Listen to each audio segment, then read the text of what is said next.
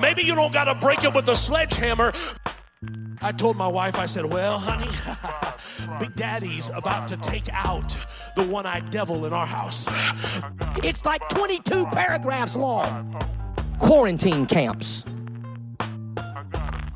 I think they have forgotten the theology of redneckism in America.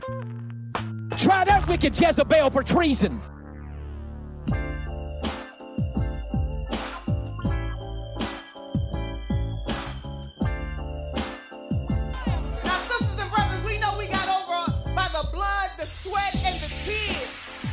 Sheroes and heroes, some whose names we know and some whose names we do not know. But I will tell you something, we have been here before.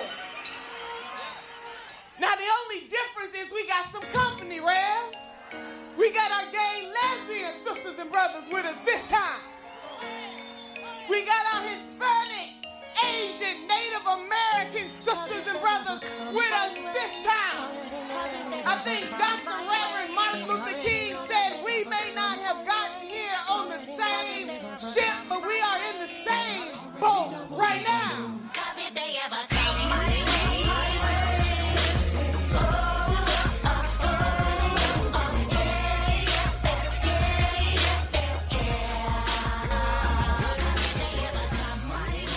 In Father Teresa's Wine Cellar, we believe all oppression is intersectional.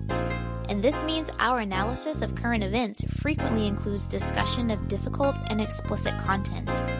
Any combination of the following topics could be included in our show: murder, rape, war, climate change, racism, sexism, violence, sexual violence, homophobic violence, heterocentrism, discrimination and abuse against individuals of nonconformist sexuality, domestic violence, child abuse, child rape, child neglect, elderly abuse, verbal abuse, police brutality, microaggressions, ableism, cyberbullying, genital mutilation, ideological extremism, and people just being total fucking assholes.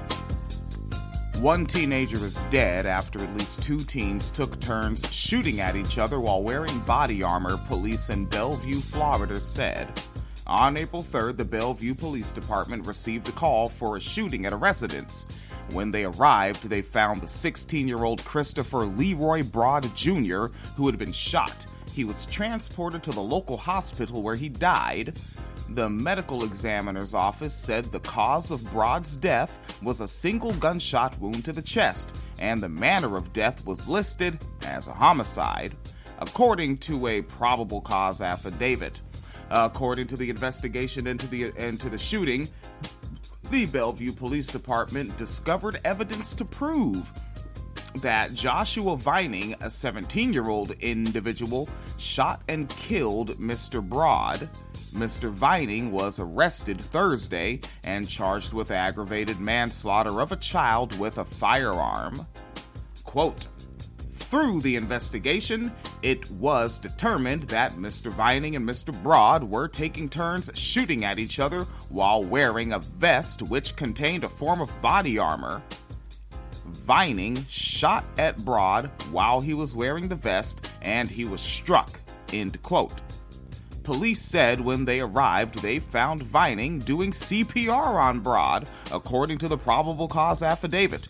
A second teenager gave police misleading information about the incident and was charged with providing false information to law enforcement. In the affidavit, police say a third teenager told them that he video recorded both shootings using Snapchat on his iPhone, saving the video of Vining being shot but deleting the video of Broad being shot. A technician was able to recover the shooting of Broad, according to the affidavit. Both Mr. Vining and the second teen are facing charges of providing false information to law enforcement and are being charged as adults. The folks over at CNN have not been able to determine if either have legal representation at this time and could not reach them for comment. Mr. Vining posted a $30,000 bond on April 8th, according to the Marion County Sheriff's inmate search website. The second teen charged was released on a $1,000 surety bond on April 8th, according to the county inmate search. Bellevue was located roughly 65 miles northwest of Orlando. Thank you for that clarification. I love Mexicans. Some of my best boyfriends are Mexican. Florida Governor Ron DeSantis on Friday warned of a coming Cold War between Florida and Georgia if the Democratic candidate Stacey Abrams wins the gubernatorial election in the state. During a press conference in Gulf County in Florida's southwest, DeSantis referenced the ongoing Masters tournament in Georgia, using it as an apparent segue into discussing the state's elections. DeSantis said, quote, "He really appreciates our Georgians, but take care of the 2022 election to prevent Abrams from winning. If Stacey Abrams is elected governor of Georgia, I just want to be honest, that will be a Cold War between Florida and Georgia. I can't have a former Cuban communist leader, Raul Castro, to my south and Abrams to my north. That would be a disaster, so I hope you guys take care of that and we'll end up in good shape." End quote. The Hill has reached out to DeSantis' office for a comment. They did not receive one. Stacey Abrams, a former State House minority leader, and Michael Bloomberg bootlicker, previously ran for governor and is running uncontested in the Democratic primary field, but faces a competitive general election against Governor Brian Kemp, a former, and the former Senator David Perdue, both Republicans. According to the latest polling, Stacey Abrams is trailing Kemp by a 51% to 44% margin, and Perdue by a 49% to a 44% margin. Mr. Kemp narrowly beat Abrams for the governorship in 2018. Ron DeSantis has become a major force in the Republican Party, who is flirting with a 2024 presidential run.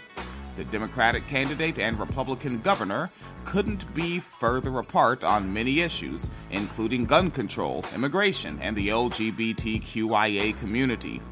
Ron DeSantis just signed the Don't Say Gay bill into law, which prohibits the discussion of gender identity and sexual orientation from kindergarten through third grade, which critics say marginalizes transgender and LGBTQIA youth. I would note that trans is the T in LGBTQIA youth, so they didn't need that part of the sentence.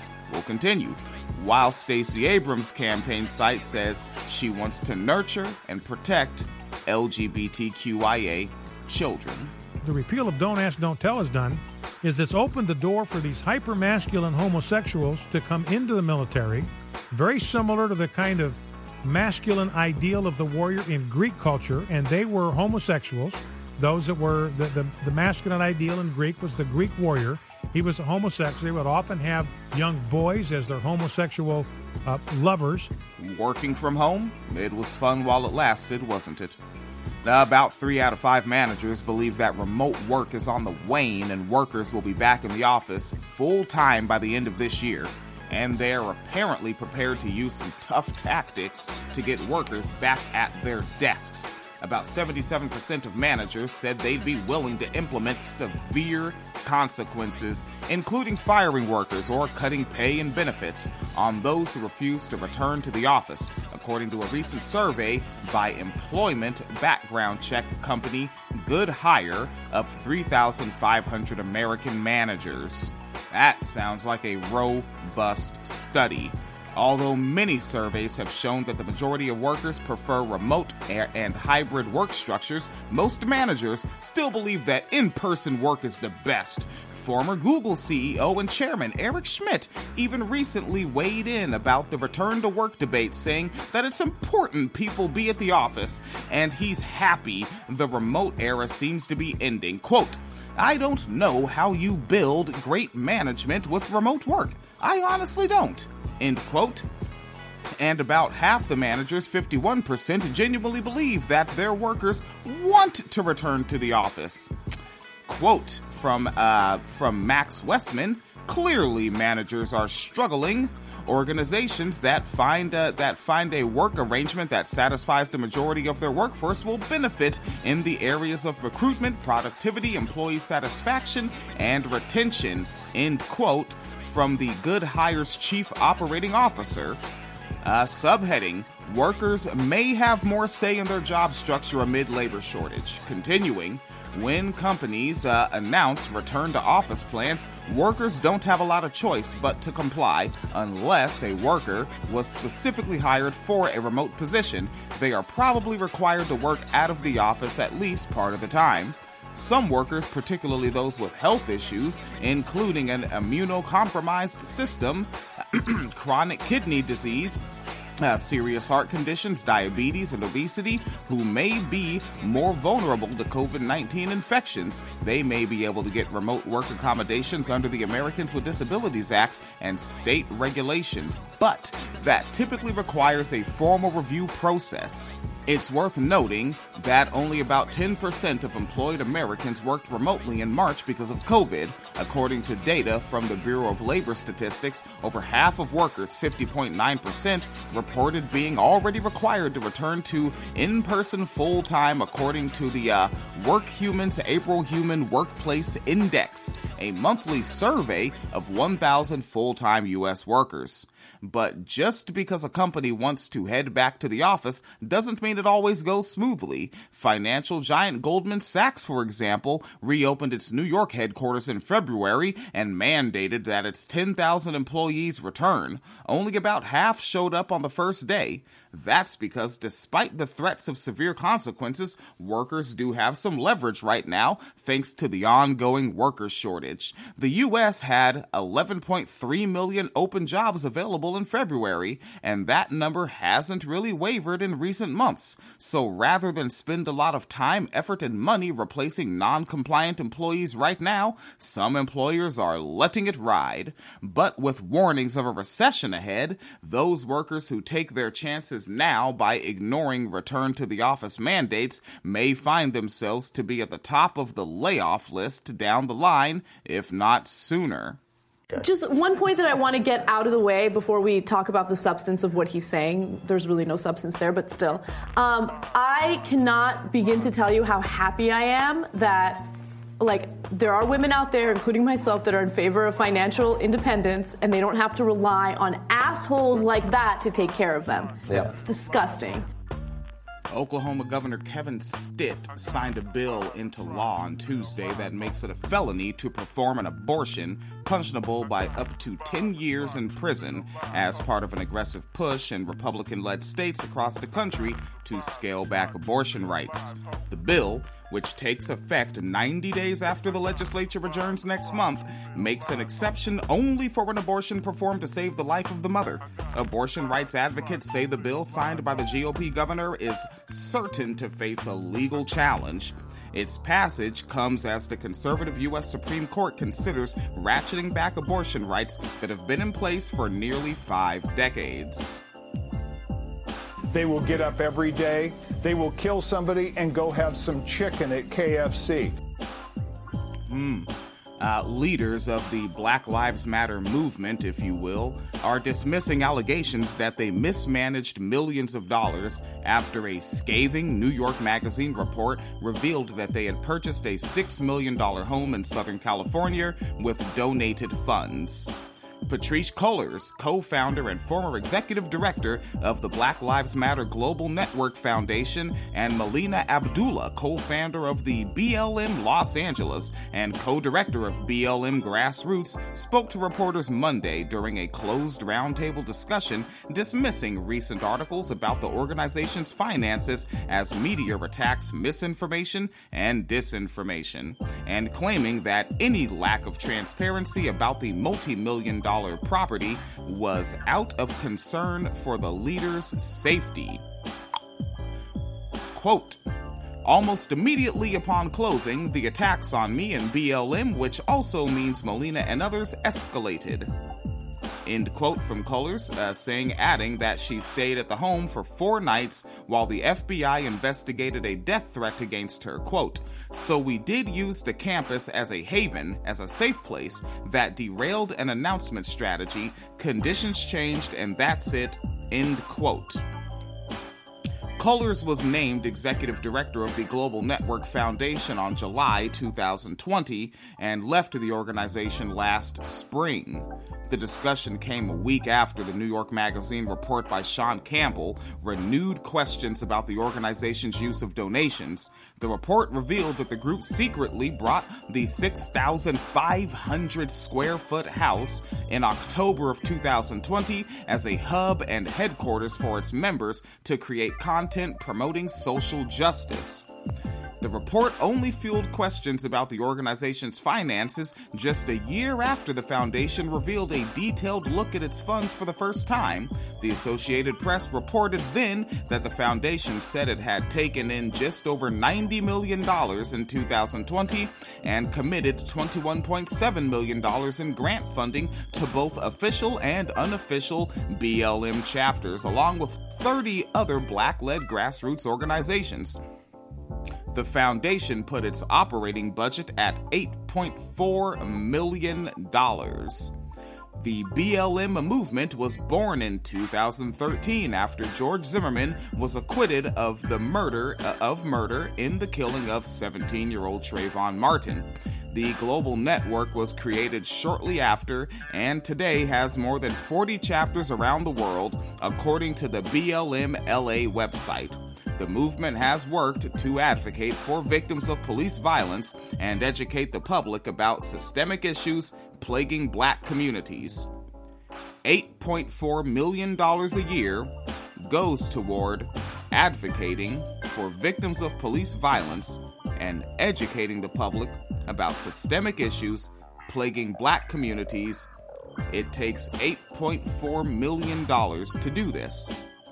Along with questions about the remainder of the $90 million, leaders and local chapters who say they've received little to no funding from the organization said they've wondered where the money raised before 2020 has gone. Cullors said the organization did not receive much money until 2020 and denied any claims to the contrary. And the thing that I think is getting a little tiresome is the gay community, that they've so bullied the American people and they've so intimidated politicians. The politicians fear them. And so they think that they get to dictate the agenda everywhere. New York Lieutenant Governor Brian Benjamin resigned Tuesday, the state's governor said, after being arrested and indicted on charges in connection with his alleged participation in a scheme to obtain campaign contributions in exchange for securing a state grant. The New York governor, Kathy Hochul, said she had accepted Brian Benjamin's resignation effective immediately. While legal process plays out, it is clear to both of us that he cannot continue to serve as lieutenant governor. New Yorkers deserve absolute confidence in their government, and I will continue working every day to deliver that for them, end quote, the Democratic governor said in a statement. Benjamin was appointed to his position by Hochul after she took over the state's top job from Andrew Cuomo following his resignation last summer. Hochul, who just completed contentious budget negotiations in Albany, will now come under scrutiny over the vetting process that preceded her decision to elevate Benjamin, who finished fourth in the 2021 Democratic primary for the New York City Comptroller, a campaign in which prosecutors now say he sought and received illegal contributions. Benjamin is also accused of lying on a background check that followed Hochul's decision to make him her top deputy. Damian Williams, the U.S. Attorney for the Southern District of New York, would not comment on what, if any, contact investigators have had with Hochul's office. This indictment is about one person, Brian Benjamin, he said. despite stepping down, Benjamin will, in accordance with state law, remain on the primary ballot as the endorsed candidate of the Democratic Party. A senior state party official told CNN on Tuesday that Benjamin announced his decision that it would be best if the party found another candidate, if it's at all possible for Benjamin to be removed from the line, and that the party leadership is planning to explore all the options on that. It's a complicated process. There's not that many ways to do it, but there are some ways to do it, so we're looking at that.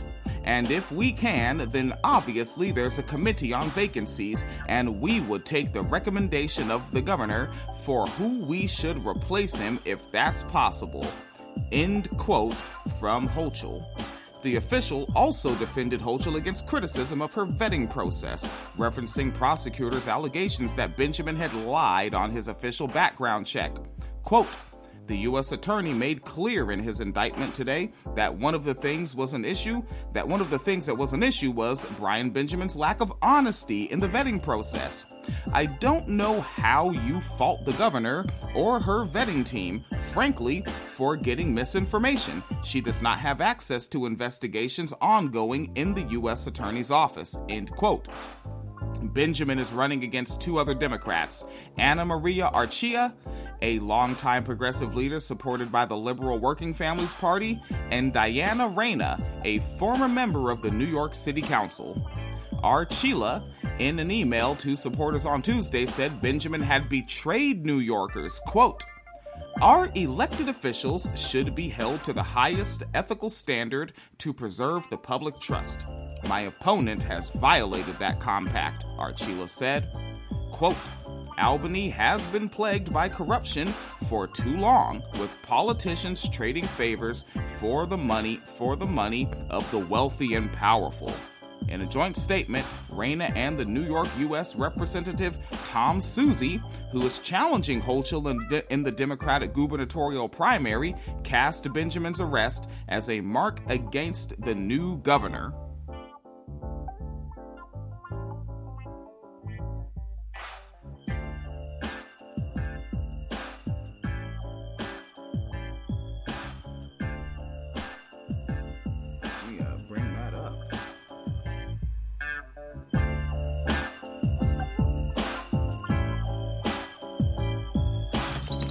Dad, what is that? Some old Indian thing. What's it for? Well, I don't know much about Indians, but I do know tools. And if I had to guess, I'd say you jam one of these in the back of a white man's skull, twist the handle like so, and then your blood runs out through the hole here. Yep, that's what it's for. And let's make sure it is all right, as I might claim it to be. And there I am. Yes, decibels showing all the way upward. And Phoenix Collider, check. Yeah, I'm pretty sure my decibels are also upward. Maybe. Or not. Or not. Not at all, actually. Okay, still talking. Are they getting any better? Yes, no, maybe so? Once again. And still checking decibels? Still checking decibels. How do they look? Yep, Phoenix Collider's in the game. Okay. All right, folks. And you had something to honcho up on there. I might have. Right, because I have this, like, never-ending Twitter thread, just about, primarily about, like, rental situations, things going on with landlords and whatnot.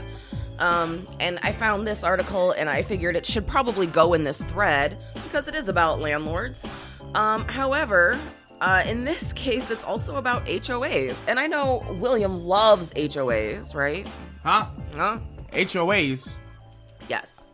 I recently did cover a story where I did mention an HOA, and I did not critique it, but that's only because it was corporations going after black homeowners, and there was a black woman that was a part of the HOA, and she's the one that caught it and implemented the deal to, wait, did you hear me covering that one? No.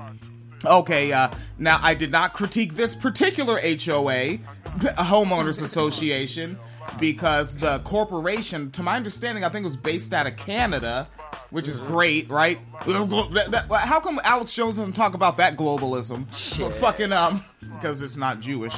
But fucking they're buying up the houses there. And so the HOA passed I'm going to use the word ordinance here. Just to finish the sentence, they passed an ordinance that if you purchase a property, you can't have a tenant renting it for 2 years. Oh, wow. Yeah. Okay. And I say fuck it all the way up. 10 years, right? I came up with the idea, More so, I randomly spitballed on my podcast. And this is interesting because, like, we find ourselves in a weird place in class. Mm-hmm. Like, even though I come from a certain level of poverty, I'm super not there anymore. Mm-hmm. So I'm kind of, like, I hear myself and I want to critique my own thought. But it's like, black homeowners, if we're in an area like that, or we get in a situation like that, black homeowners, fuck it. 8 times. No, I think I said 4 times. Mm-hmm. 4 times the market value of your house is what you sell it for. All black people come together and like the black conservatives like to say, get on code, family. Yes. All of us. Oh, they want to come buy them up and make them all rentals? Okay. 8 times. All black people stay on it, don't move, and if you fucking break that, if you scab that one, we gonna scar you. If you scab, you get scarred. If you will. I'm talking about Lion King, Facebook. I'm a Lion King fan. Don't ban my account. Mufasa. All right? Yeah, Mufasa. All right, well, speaking of HOAs, in a year where it felt like everything had gone wrong, a knock at Maisha Ross's door on one December day brought more bad news. Already just gonna note they did this to her in December, fuckers. This is a quote from Maisha Ross. There was a process server who came and knocked on my door and served me with a foreclosure notice, and of course I freaked out. Ross had already had a string of bad luck in 2017, a car wreck and a period of unpaid maternity leave after the birth of her third child left her struggling to pay bills. She said she worked with most of her creditors to catch up, and getting served with a foreclosure case that day caught her by surprise. And this is a quote. This is on ProPublica, by the way. I don't know if I said that. This is a quote. I'm like, okay, I worked something out with a mortgage company, and I would think that's who's able to foreclose on me, Ross said. Instead, the notice was from her HOA, her homeowners association, the group that takes care of the upkeep of her community of townhomes. I had no idea an HOA could foreclose on you. I bet a lot of people don't know an HOA could foreclose on them. The knock at right, like, do they own part of the motherfucking house? I think, well, you know what? They kind of explain it towards the end of the article. Okay. Yeah. The knock on the door marked the start of a 4-year legal fight between Ross and the Timbers Homeowners Association, which governs a complex of 394 units in southeast Denver, Colorado. Also, I just want to note the wording in here that they said the Homeowners Association governs houses. Ross, who is a single... Oh, so they're elected. Ross, who is a single mother, filed for bankruptcy and tried to catch up on her debt at the Timbers and save her home. She has since paid more than $5,600 to cover the HOA's legal fees, an expense the association is allowed to pass on to members. She has worked to keep up on her monthly HOA dues, though a few times she has been late. The association's attorney recently filed a motion to have her bankruptcy dismissed, saying she has not made timely payments. Ross is fighting back, asking a judge to declare that she has paid enough. Ross said, quote, I could understand if I wasn't making any payments at all or just refused to pay, but I am paying and they're still coming after me. Ross's story illustrates the enormous power that Colorado's more than 10,000 HOAs wield over homeowners. There's 10,000 HOAs in Colorado alone. That's fucking wild. How the fuck are there even 10,000 neighborhoods? Just wait, it gets worse. Okay, good. Many HOAs require residents to make routine payments, called assessments, to cover common expenses such as landscaping, trash pickup, water and sewer services, and amenities like pools, clubhouses, and playgrounds. In a townhouse or condo community like the Timbers, assessments are $355 a month. Fuck no. 355.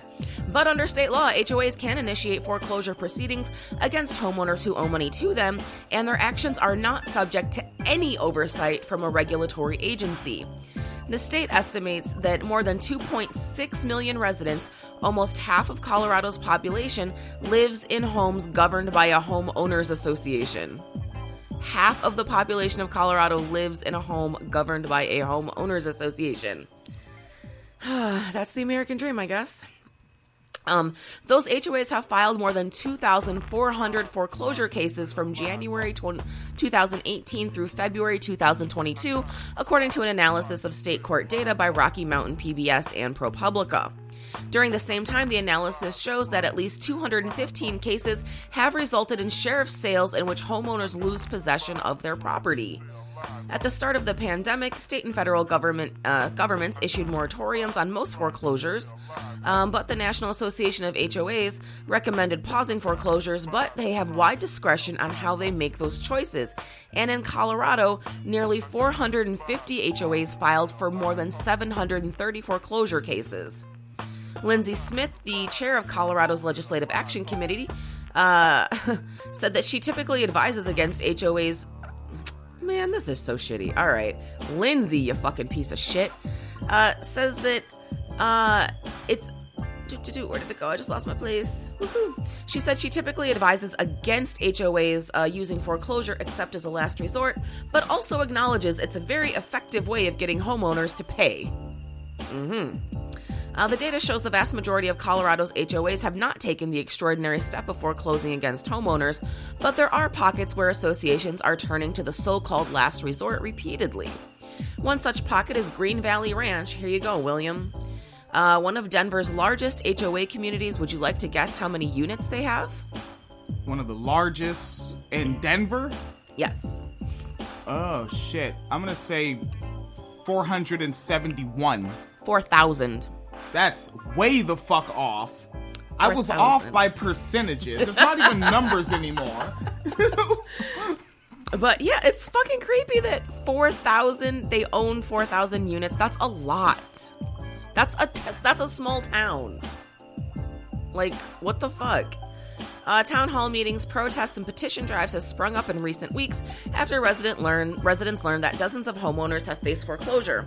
Court data shows that the Master Homeowners Association for Green Valley Ranch... The Master... This ain't my house, this the Master's house. Master Homeowners Association has filed 79 cases.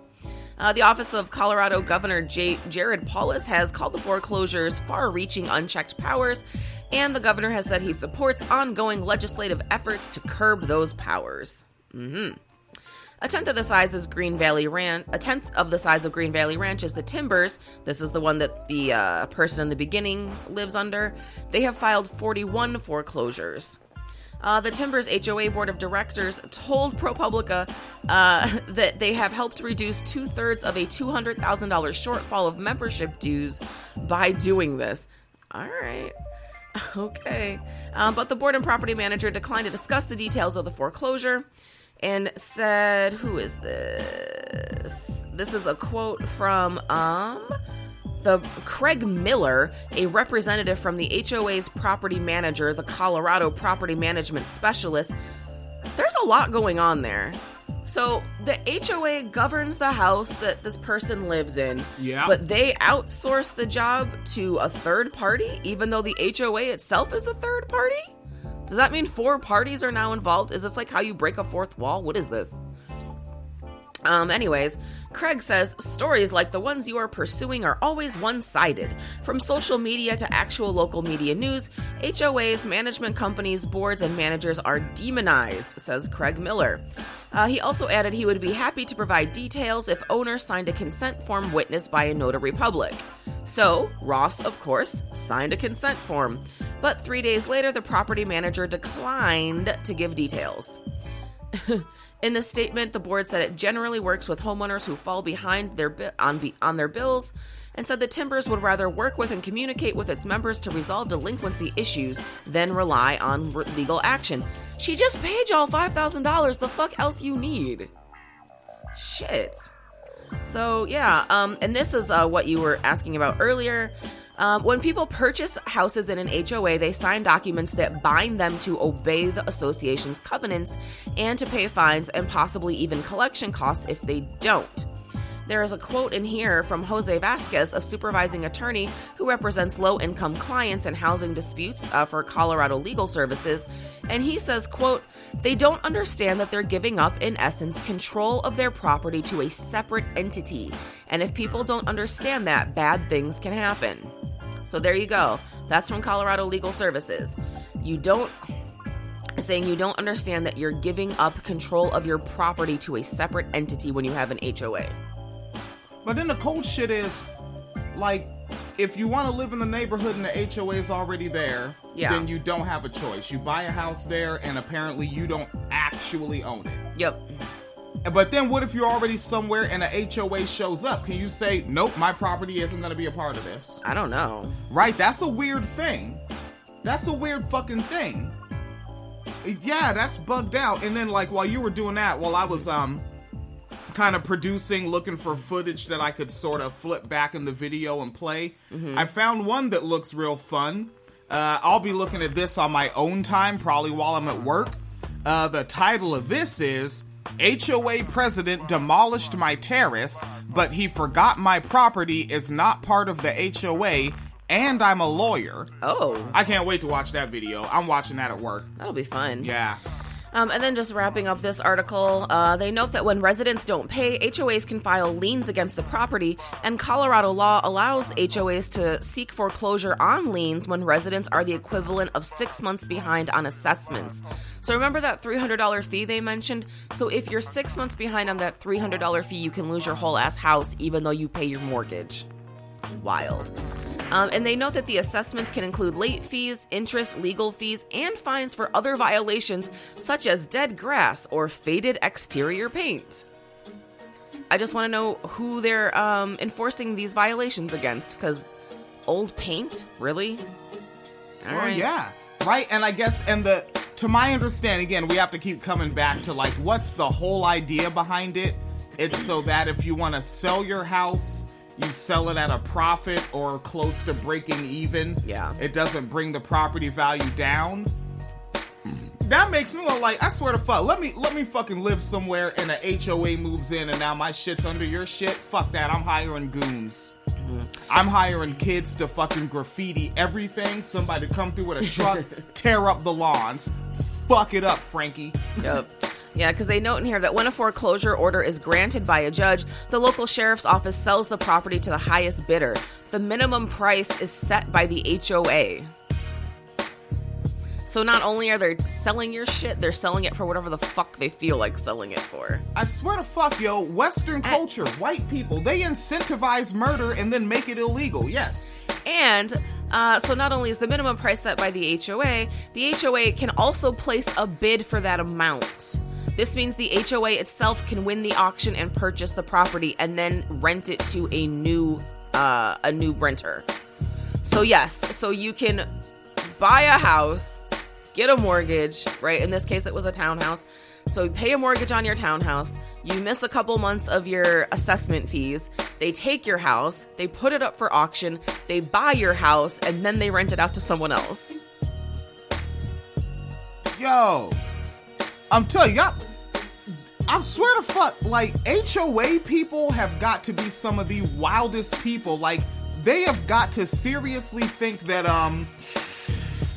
lethal solutions don't exist. Like, right. They really don't give a fuck about the point at which they piss people off. Like, and sometimes you wonder, like, you ever be, during your adulthood, you interact with someone, you're like, have you never had your ass beat before? I think that about a lot of people, yes. Then, like, some people, it's like, oh no, if this is kind of you probably have had your ass beat before, and it just made you more of a piece of shit. Yeah, like, you just have to fuck these people up. Yep. And of course, they note that most of these homes are sold far below fair market value, and at least 36 properties have been repurchased since 2018 by this particular HOA. Nope, goons. Hire goons. Yes. For whatever it is that you think is necessary. I'm not advocating for anything. this podcast does not talk about stuff like that. Definitely not. So Colorado does not regulate HOAs, and little is known about how often groups litigate against homeowners. The local industry organization says it does not keep track of how many foreclosures HOAs have initiated in Colorado. So no one's even fucking tracking this. Yeah. And then, of course, this is another quote from the woman from the top of the article, and said, first it was like denial, it's just a threat, they can't take away your home. And then we realized, yes, they can take away your home. Yeah. They can take away your home. Yes, and then I'm not going to go into this other woman's story, but there's a woman named Mary that they mentioned in here.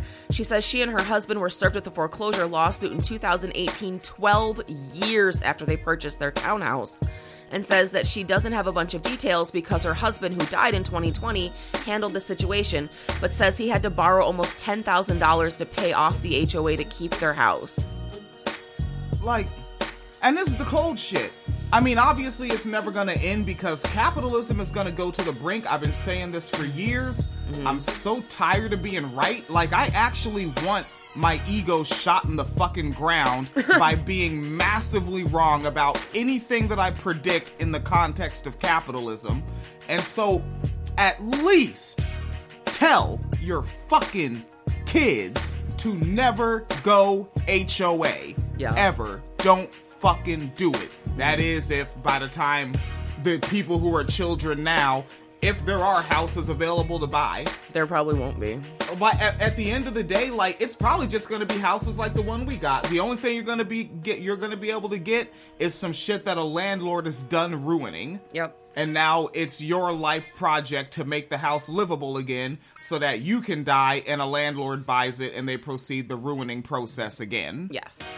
And the last thing I'm going to note in here is this woman said that the default judgment, because this was brought up by the HOA, was for $5,300. So she almost lost her house over $5,000.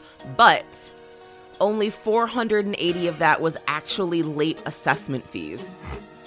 So the HOA charged her $5,000, but only less than $500 of it was for these fees. Which reminds you, what did they say at the beginning of this article? HOA said, but we have to do this to get our fees back. And now now we're going through court papers. What are they doing? Charging for a bunch of other shit. So that's what's going on with HOAs. And that one is in my just never-ending thread about the current state of real estate. And the cold shit is, it's like people are fucking brainwashed by capitalism. The obsession with every irrelevant ass penny that you don't get to take to the grave with you. Of but I have to because my property value.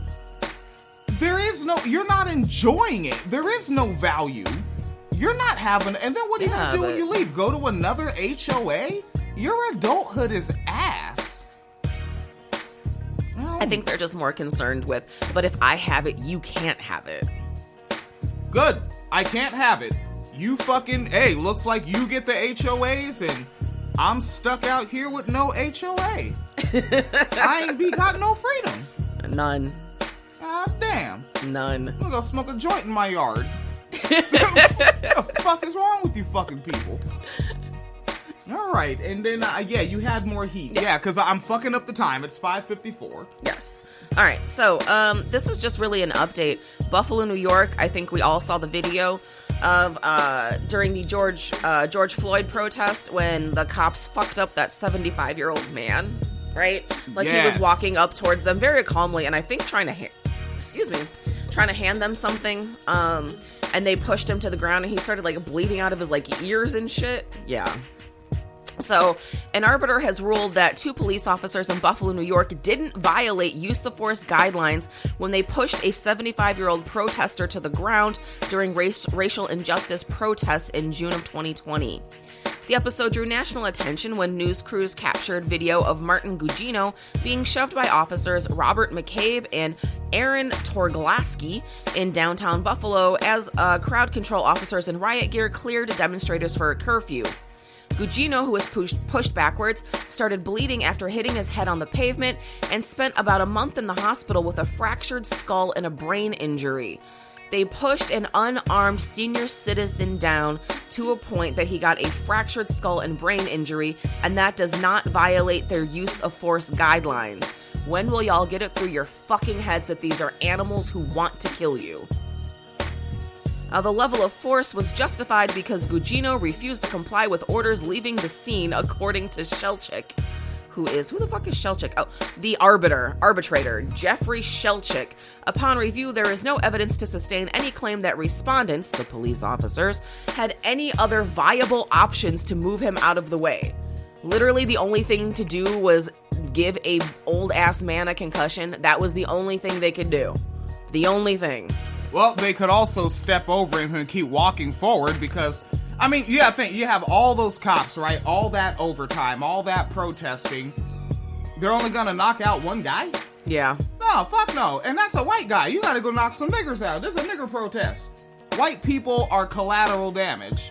That's the Kyle Rittenhouse rule. That is the Kyle Rittenhouse rule. It's Kyle's law. And let's see, what was I going to say? Oh, and of course, the article notes that the two cops were suspended without pay and arrested within days of the incident, but a grand jury declined to indict them, so charges have been dropped.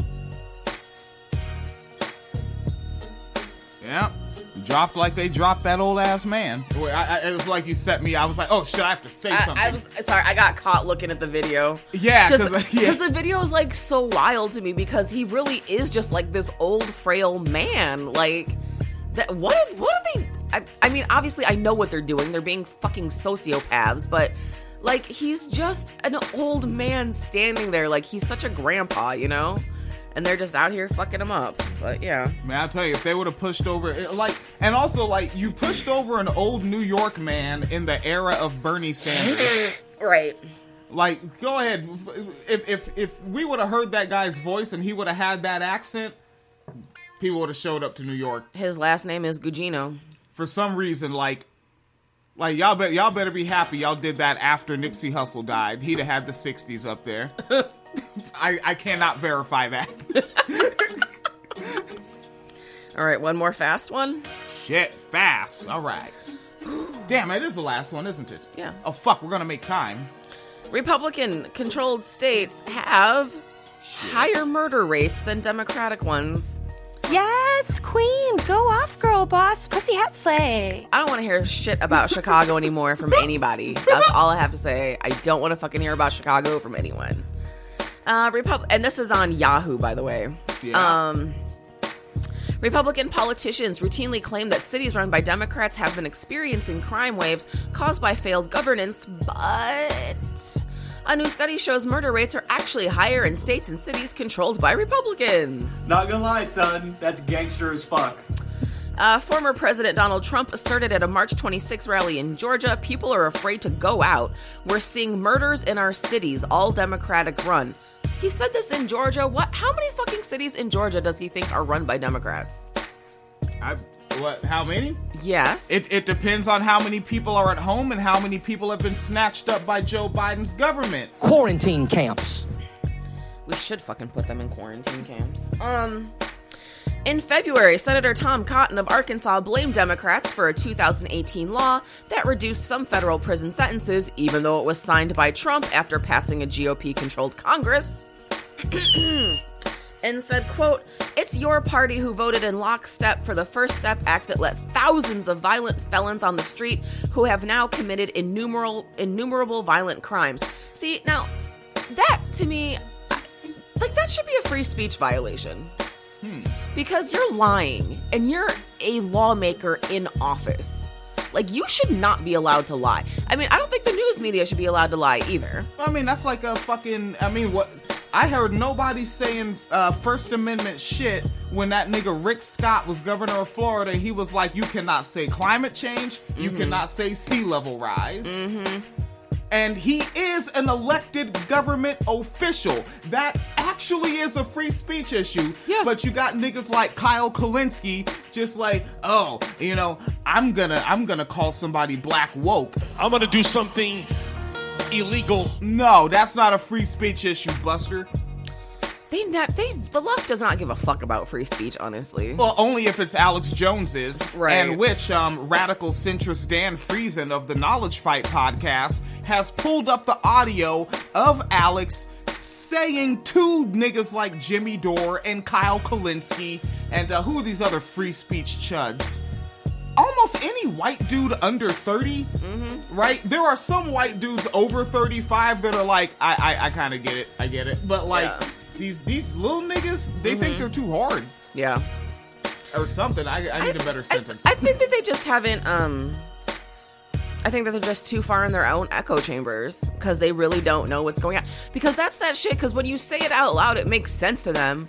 Because they're like, oh, you know, we have to protect everyone's free speech, and that means Alex Jones too. And it's like, okay, why are you not protecting all the sex workers who keep getting booted off their platforms then? Or why do you not advocate for this shit until Alex Jones goes off? Exactly. You wait until then. Why? Oh, that's right, because it's your business model. Exactly. It's a hot story. You know you're going to get the click.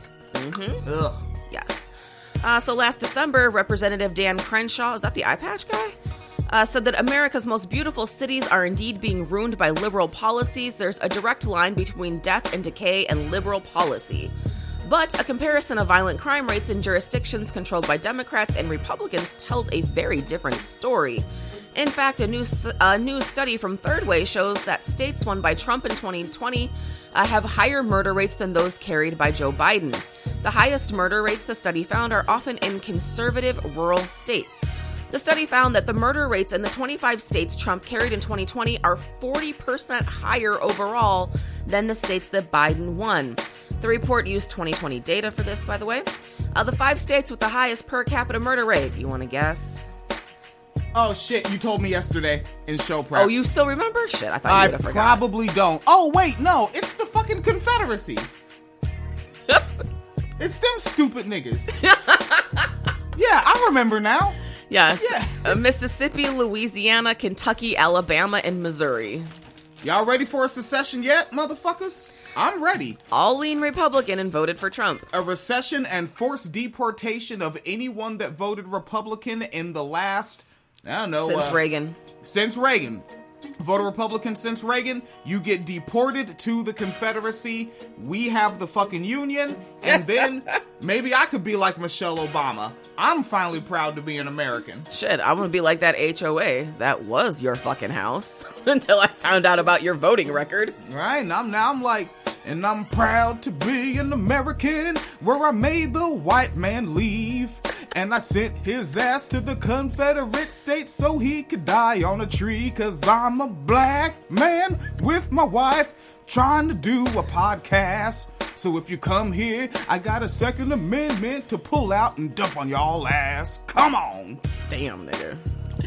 All right, there are some examples of states Biden won that also have a high per capita murder rate, including, would you like to guess which states Biden won that have a high murder rate? States Biden won that had a, and these are like outside of the. These are just states he won. I'm not. That's all I'm saying. States he won, high murder rate. You know, I don't really look up murder rates, so this is pure guess. This is out of my ass guessing. Fucking California? Nope. New York? Aw, man.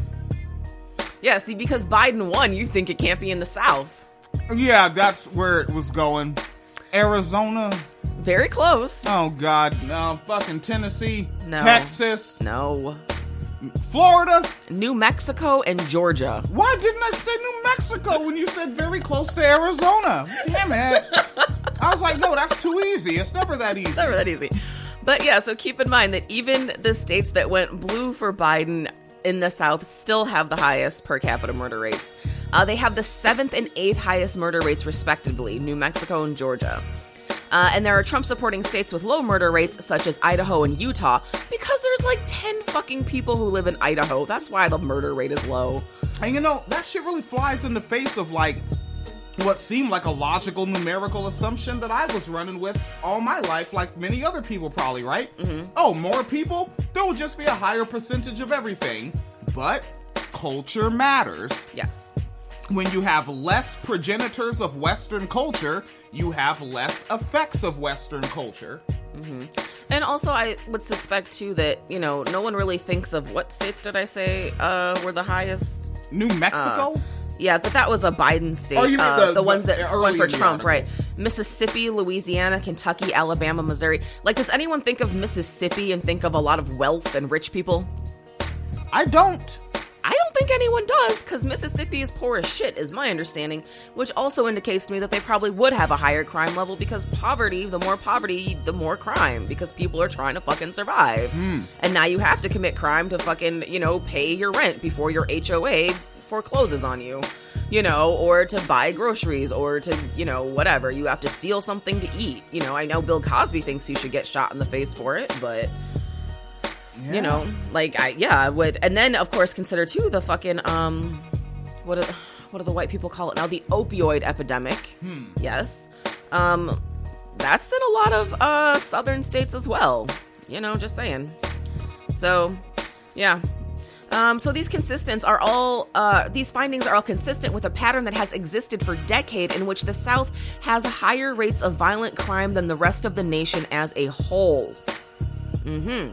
Broadly speaking, the South, and to a lesser extent the Midwest, have more murders per capita than the interior West Coast, which includes California, and the Northeast.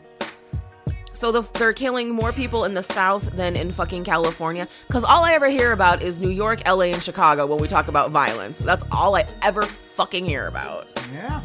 And then Jennifer Ortiz, a professor of criminology at Indiana University, said, quote, states like Mississippi, Louisiana, and Alabama have always had historically high crime rates, and we as criminologists have known this for quite some time. Okay, I didn't know that. We're not criminologists. Yeah, shit. Could y'all get the word out a little more often? Criminologists say that research shows higher rates of violent crime are found in areas that... Well, what did I just say? Hold on, you say get the word out. I bet they tell anyone that'll listen. They probably fucking do. They're one of those, they're like one of those ones who love the tweet about the academic papers. You seen that tweet where someone said, like, I don't know if you know this, but the person who wrote the academic paper can just send it to you for free if you ask them. You don't have to go and, like, get paid. And so many academics were like, yes, please ask me for my work. I want to share it with you. That's probably why they go running to get interviewed by Gusty Renegade. Honestly, probably, yeah. But as we were just speculating, criminologists say research shows higher rates of crime are found in areas that have lower education levels, high rates of poverty, and modest access to government assistance. Those conditions characterize portions of the American South. A quote from Ortiz said, they are among the poorest states in our union. They have the highest rates of child poverty. They are the least educated states. They have the states with the highest levels of substance abuse. All those contribute to people engaging in criminal behavior. Didn't I just fucking say the opioid epidemic? Yes. Yes. I thought it was a good study, said Richard Rosenfeld, a professor of criminology at University of Missouri St. Louis, and the former president of the American Society of Criminology. In Republican states with Republican governors, crime rates tend to be higher. I'm not certain that's related to the fact the governor is a Republican, but it is a fact nonetheless. Sir, you know as well as I do that it's because of Republican policies. Don't play these games with me. While Third Way studied divided states by presidential vote in 2020 and using gubernatorial party affiliation leads to similar results because most states have chosen the same party for governor and president. Based on the presidential vote, 8 of the 10 states with the highest murder rates lean Republican versus 7 of the top 10. Although murder rates tend to be the highest in the South, the biggest increases were in the Midwest, according to Third Way, with jumps in Wyoming, South Dakota, and Wisconsin. Yeah, because when you think of Wisconsin, you think of liberals, right? You think of there's like a lot of fucking Democrats in South Dakota, are there? Oh, yeah, the Scotties? Yeah. Yeah. What, the Scotty Block Mafia Crip? I heard of them. Nebraska? Yeah, there's so many fucking... So many Nebraska. fucking... I mean, the word ass is right in the middle of it. That's black people with their big asses twerking. There are not a lot of black people in Nebraska unless they are out there to play basketball in college. Still don't know what twerking is. Yes. So a few large cities are governed by Republicans. Only 26 of the 100 largest U.S. cities have Republican mayors. But the cities that do have Republican mayors do not have lower murder rates than similarly sized Democratic cities, the study found. So being a Republican or Democratic state city is correlated with many other issues, says David Weisberg, a professor of criminology and executive director for the Center for Evidence-Based Crime Policy at George Mason University. That means the murder rate may be due to the state being Republican or due to the fact that Republican states have other risk factors. Even with a comprehensive modeling of all these factors, it's difficult to get a valid causal result for explaining all crime rates. Fucking Christ. There you go. Other risk factors. Yes. I also appreciate, I'm going to scroll all the way up, Ben Adler. I appreciate this article, Ben Adler, because you have quotes from 3 different people and every single one is a criminologist. You didn't get any bullshit, fake-ass Republican pearl-clutching quotes. You actually went to professionals. I appreciate that about you, Ben. All right. That's what I got. Yeah. And and hopefully we can get back here and I can gather some thoughts together and get why I'm uncomfortable with the hyper focus. I think I used the word fetishizing. Maybe that's the wrong word. There's like a hyper focus on this black guy in New York that's an Amazon Union guy. Yeah. And a hyper for like he's wearing street clothes and he's not professional. Look at this guy. Look at how unprofessional he is. I've never been too happy to have something that is serious about my life or how I'm living or where I'm living to be handled by someone that's not professional. All right? Yeah. You tell me when you want the unprofessional plumber, right? Yeah, well, I think it's unfair to call him unprofessional, which people are doing because of the way he talks. That tells me nothing about his work ethic at all. Like, all I know is what his voice sounds like and what vocabulary he uses. I have no idea what his work ethic is like. So it's weird that people are like, professional, unprofessional. Like, how the fuck would you know? You seen this nigga work? I'm telling you, like, black professionalism, like, as far as, like, colloquialism and, like, in the eye of the white gaze, so much of it is on accent. Yeah. Right? Soon as you have a heavy Southern or East Coast accent or Southern or California accent, god damn them niggas. Right? Just imagine niggas that talk like Ice Cube but slower. Yeah. It's like, instantly you're not professional. But I'd say Ice Cube is a fairly professional person. Yeah. Brother Lynch Hung is a professional person. The only time he sounded good in an interview was when he was asked about paperwork. Right? Yeah. Like, he got amped up. He was like, oh yeah, then I sign this and then I get my check this way. But like, yeah, man, I think they're setting him up for white people to take it. Yeah. Because, like, I think that's going to be, whatever, this is just me, but I think that's going to be the next step is they're going to be like, well, you're not professional enough. Let's have a real spokesperson make this into a larger movement. Like, let's just take it from you and just make it a little more polished, a little more professional. We can get more work done. Like, I guarantee he's going to get pressured for that by some white folks at some point, if he hasn't already. And then let's let it see known, like, as the music has ended, so I sound kind of silly and a cappella here, but fucking, by virtue of a union existing is not a victory. Right. Right? Like, I keep saying this shit. I was just in a union, mandatory 7-day work weeks. A lot of the machines didn't have very good safety panels to keep you from fucking your fingers up on the moving parts. Mm-hmm. And then the safety panels you have these fucking, these unsanded, jagged, sharp edges. It's still a very shitty workplace. All right, I will say it again. Roberto got the tip of his finger cut off early in his shift. Went to the clinic. They attached it soon enough that he could keep it. And because the 8 hours wasn't up, they made him finish the shift or he's fired. That was with a union. Mm-hmm. All right? The union leader, and I'm going to not do too much info, right? Because that's like, niggas be like, all right, it's time to sue niggas. Mm-hmm. But like the rep, right? That's the language. Union rep smokes crack. Like, I'm talking about bass rock, cocaine, glass pipe, set it aflame, inhale, exhale, smokes crack. I'm not saying that colloquially as in like, what? Man, this nigga's a mumble rap fan. What, you smoking crack? No, this nigga smoking crack. A real union rep smokes crack, nigga, over at the GM plant where I was doing contract work and not there anymore, so Phoenix Calida allows me to say it now. They have a fucking union, United Auto Workers Union. Mm-hmm. Excuse me. And they get mandatory 6-day work weeks. Some people would, depending on what department you're in, they get mandatory 7-day work weeks. When you get hired new, again, this is with a union. Yeah. When you get hired new, no benefits for 2 further mucking years.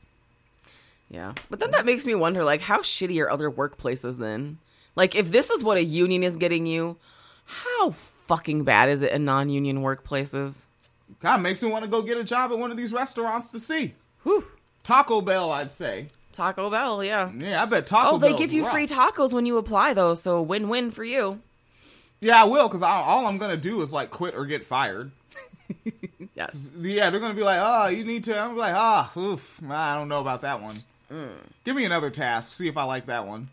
I don't like this one either. No. You know what? I'm going to stay on... I like this task that I'm doing. I'm going to stay on this one.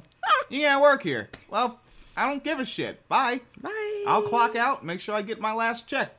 Bye. And I'm keeping the uniform shirt. It's a trophy. I'm literally wearing a uniform trophy shirt right now broadcasting. All right. Oh, God. Now remember, Wine Cellar Media. This content is produced without the concerns of swerfs, turfs, partisan hacks, bootlickers, neo-Nazis, bread tubers, tankies, white vegans, or mumble rappers in mind. Send all hate mail to D's.